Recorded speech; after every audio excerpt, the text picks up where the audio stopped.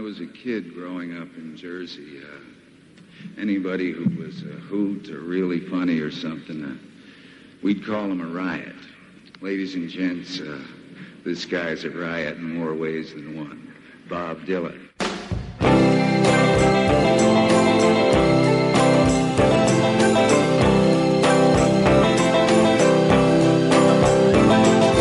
Some say it was radiation. Some say there was acid on the microphone.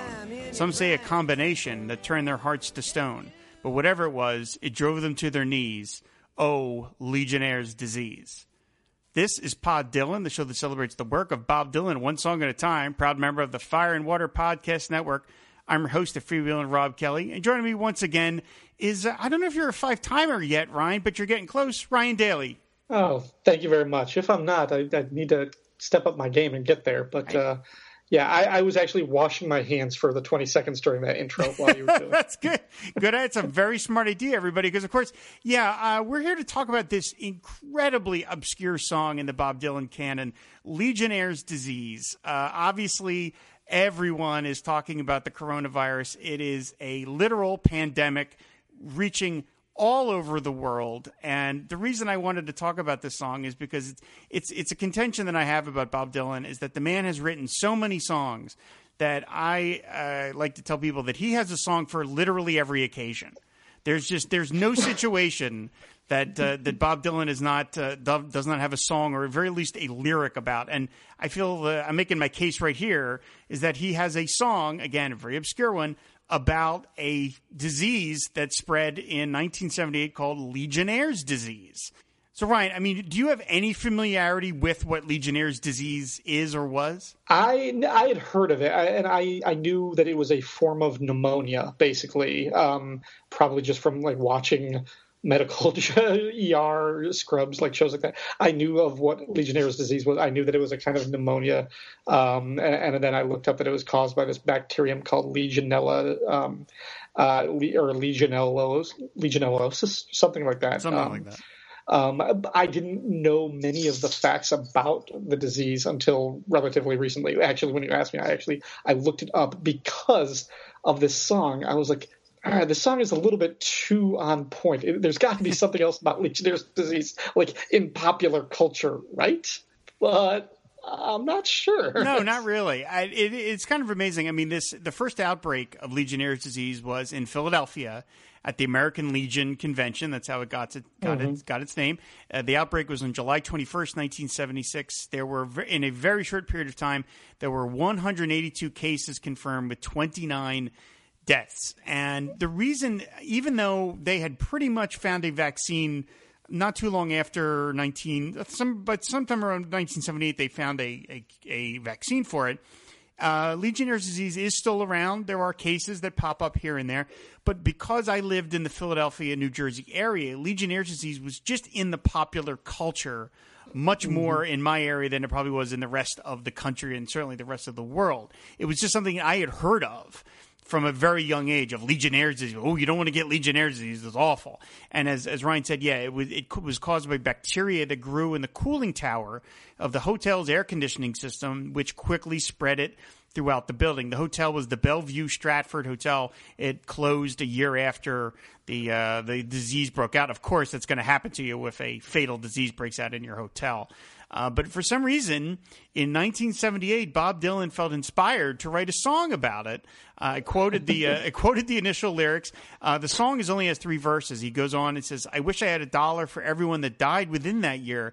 Got 'em hot by the collar. Plenty an old maid shed a tear. Now within my heart, it sure put on a squeeze. Oh, that Legionnaire's disease.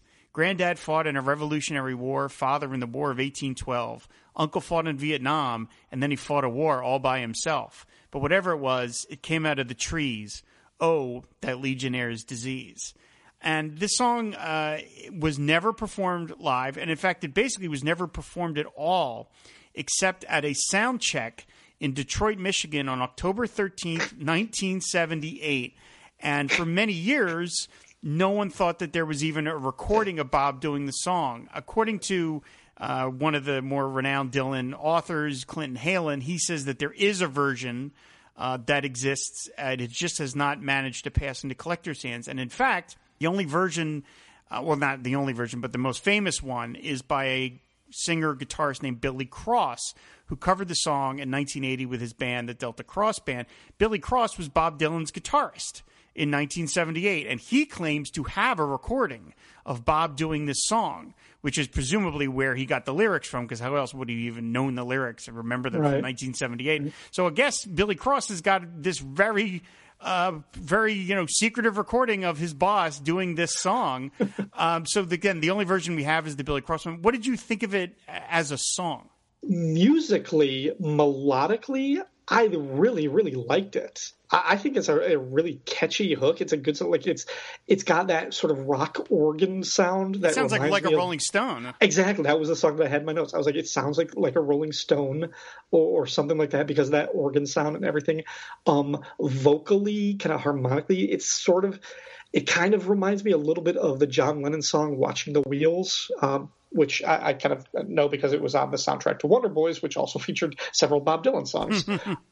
But Billy Cross, I'm assuming it was Billy Cross who was the vocalist, the singer on this. Yeah. On this, his voice kind of reminds me a little bit of Warren Zevon and a little bit of Levon Helm from the band, particularly when he was singing "The Weight" from The Last Waltz or something like that.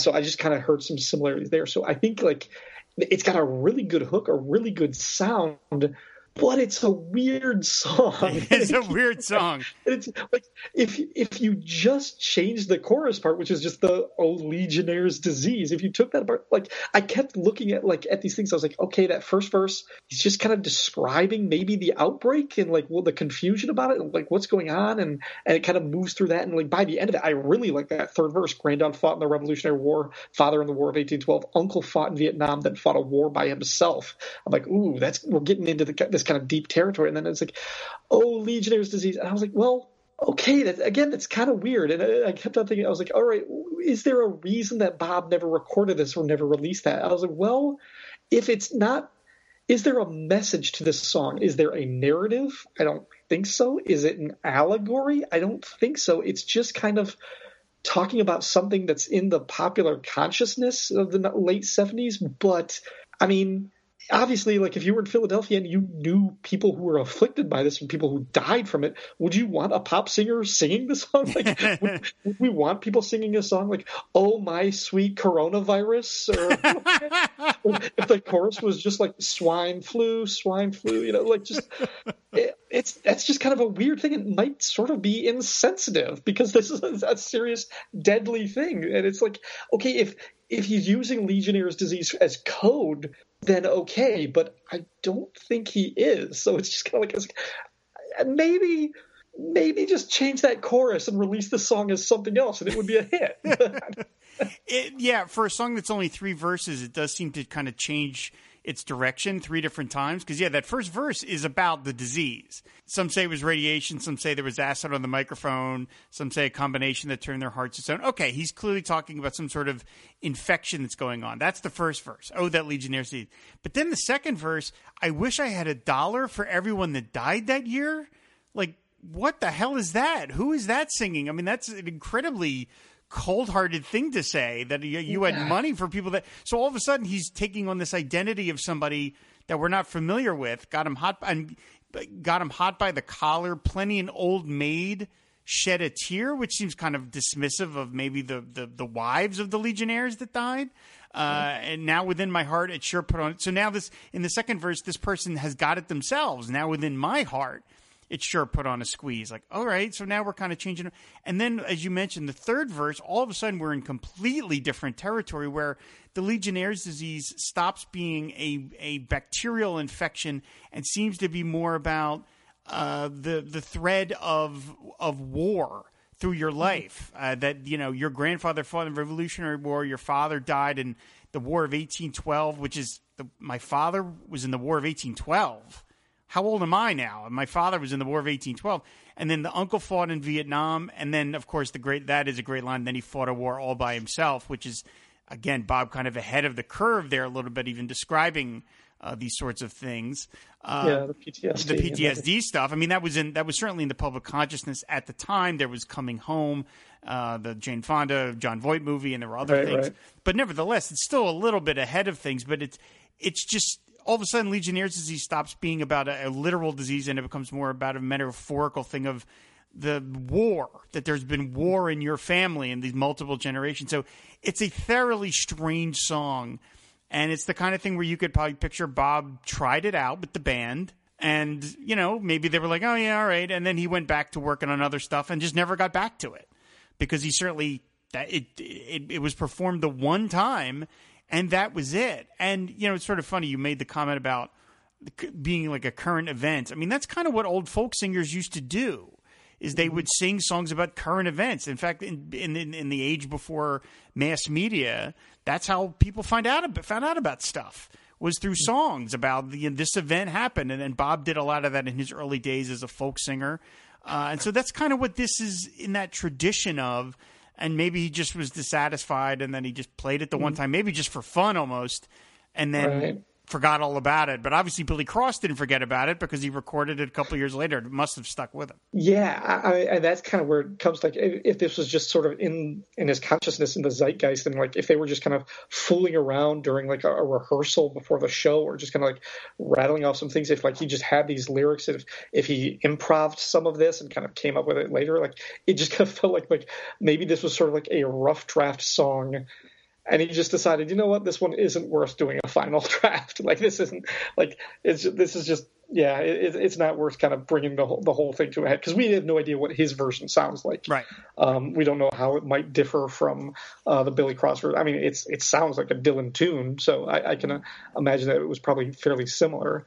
I think it might have just been one of those things where he got to it and he said, yeah, this doesn't need to make an album. We don't have to record this in the studio. This is just one of those things. This song isn't going anywhere, and it's kind of dead on arrival. Let's work on our arrangement of Mr. Tambourine Man instead. Let's do that. Exactly. But yeah, again, credit to the Delta Cross band. I really like. I mean, it's a catchy tune. Like, I liked it. I've been listening to it a couple of times in preparation for this, and it's just up until that line, that chorus, where it just kind of like reminded us, like, you're just shouting a name of like a disease. Like, it seems kind of bereft of context. I mean, like we're getting into it, so there is a little bit, but it's still like. It's like, if you just took that part out, I think there might be like a hit in here, because musically it is really good, and it sounds like a Rolling Stone. It sounds like a catch one, but yeah. Yeah, we did one other episode similar to this way back in the early days of the show, when I had Chris Franklin from our network on to talk about the song Wanted Man, which at the time only existed as a Johnny Cash cover. That was the only version anybody had ever heard of, that Johnny Cash sang the Bob Dylan song. And in fact, most Dylan scholars seem to suggest that there was no version of Wanted Man sung by Bob Dylan.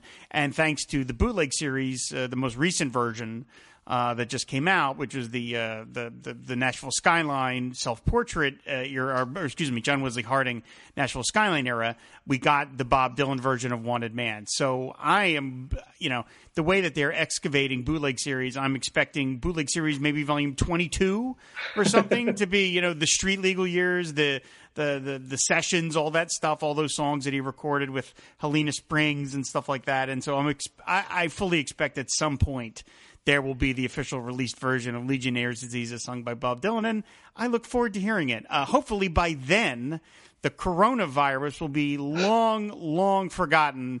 Maybe not forgotten, but will be long in our past, and is something that we have dealt with and moved on from. And part of the reason, Ryan, I wanted to have you on, other than I just like having you on, is that you had kind of a brush with that recently, which sounded really pretty terrifying.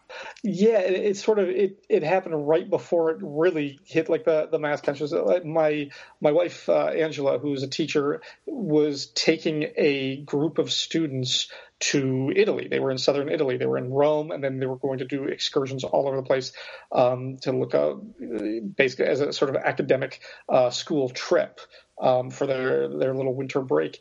And they got there just as northern Italy kind of exploded as like the European hotbed of the coronavirus activity. So it really, I mean, they were concerns, and almost as soon as they got there was talk about canceling the trip and coming back, and eventually they did cut the trip short. Basically, they were there for like a third of the time that they expected to be there. And there were a lot of concerns with like how would she get back into the country? Would she be quarantined by the health department or DHS or something like that? And for a little while, it looked like she would have to be in sort of a kind of personal isolation, which would suck for me and our young child, and trying to explain to our son that he can't see her when she comes home or can't like get a hug from her. How do you explain to a toddler that's a thing? Exactly. Eventually, like none of them had any outward signs. None of them were like fine. None of them were exposed to the general area where all of the other problems had been happening. They were okay. The damnedest thing is, of course, and this is like as she tells me. So they flew out of Rome and they got a connection flight in Dublin, Ireland. They went through customs immigration in like with the American customs in Ireland, but when they landed in Boston, they did not have to go through customs or anything else again. They just went right through the airport. Wow. And she had been like coming from Italy, where this outbreak of this pandemic was starting all over the place. They were coming from there, and when they got to Illinois, they didn't have anybody stopping them or any kind of issues or anything. Just walked right in. It was just not a good feeling about our level of preparedness. That was a little bit scary when it happened, but then of course she was fine. And then she got sick from Reese with another kind of viral infection that wasn't coronavirus. So I was like, you would have been happier if you stayed there, but she would have been trapped in the country because if she had stayed there the entire length of the trip, they would have been like locked down and not allowed to leave. Man. It was a good thing that they canceled it when they did. Obviously we're all very glad that Angie's okay and everything worked out. But when you first told us about it and you were like, oh, yeah, she can't come near me or Reese, we're like, what? How would that even work? You know what I mean? And that was just because information was not being relayed to us in any sort of proper or effective manner, which I still think is the case about a week and a half later. Well, it's who would have guessed when you vote a clown in as president, things go wrong when there's a disaster. I don't know anybody could have seen this coming. So, we don't mean to make light of this. This is awful. We're all trying to stay as safe as we can.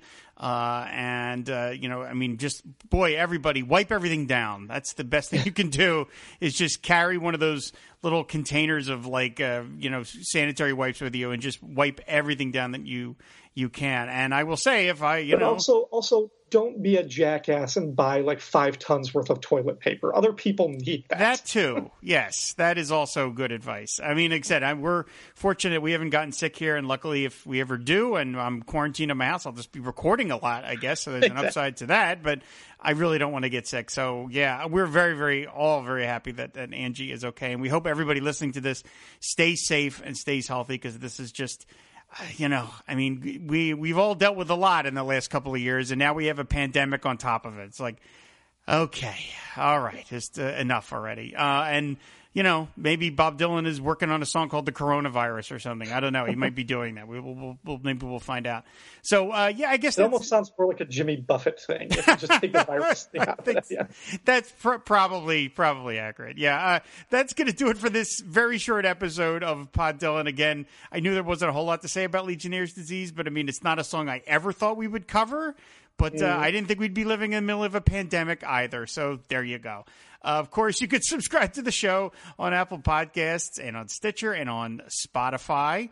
And, of course, we're always talking Dylan over on Twitter, which is at pod_Dylan. And if you want to support the Fine Water Podcast Network, go to patreon.com/FW Podcast, and you can unlock various rewards, one of which is to be name-checked on the show of your choice. So big thanks to Robert Ward and another pledger who will remain masked and anonymous for their support of Pod Dylan. So thanks, everybody, for listening. And again, stay safe, stay healthy, everybody, and we will see you later.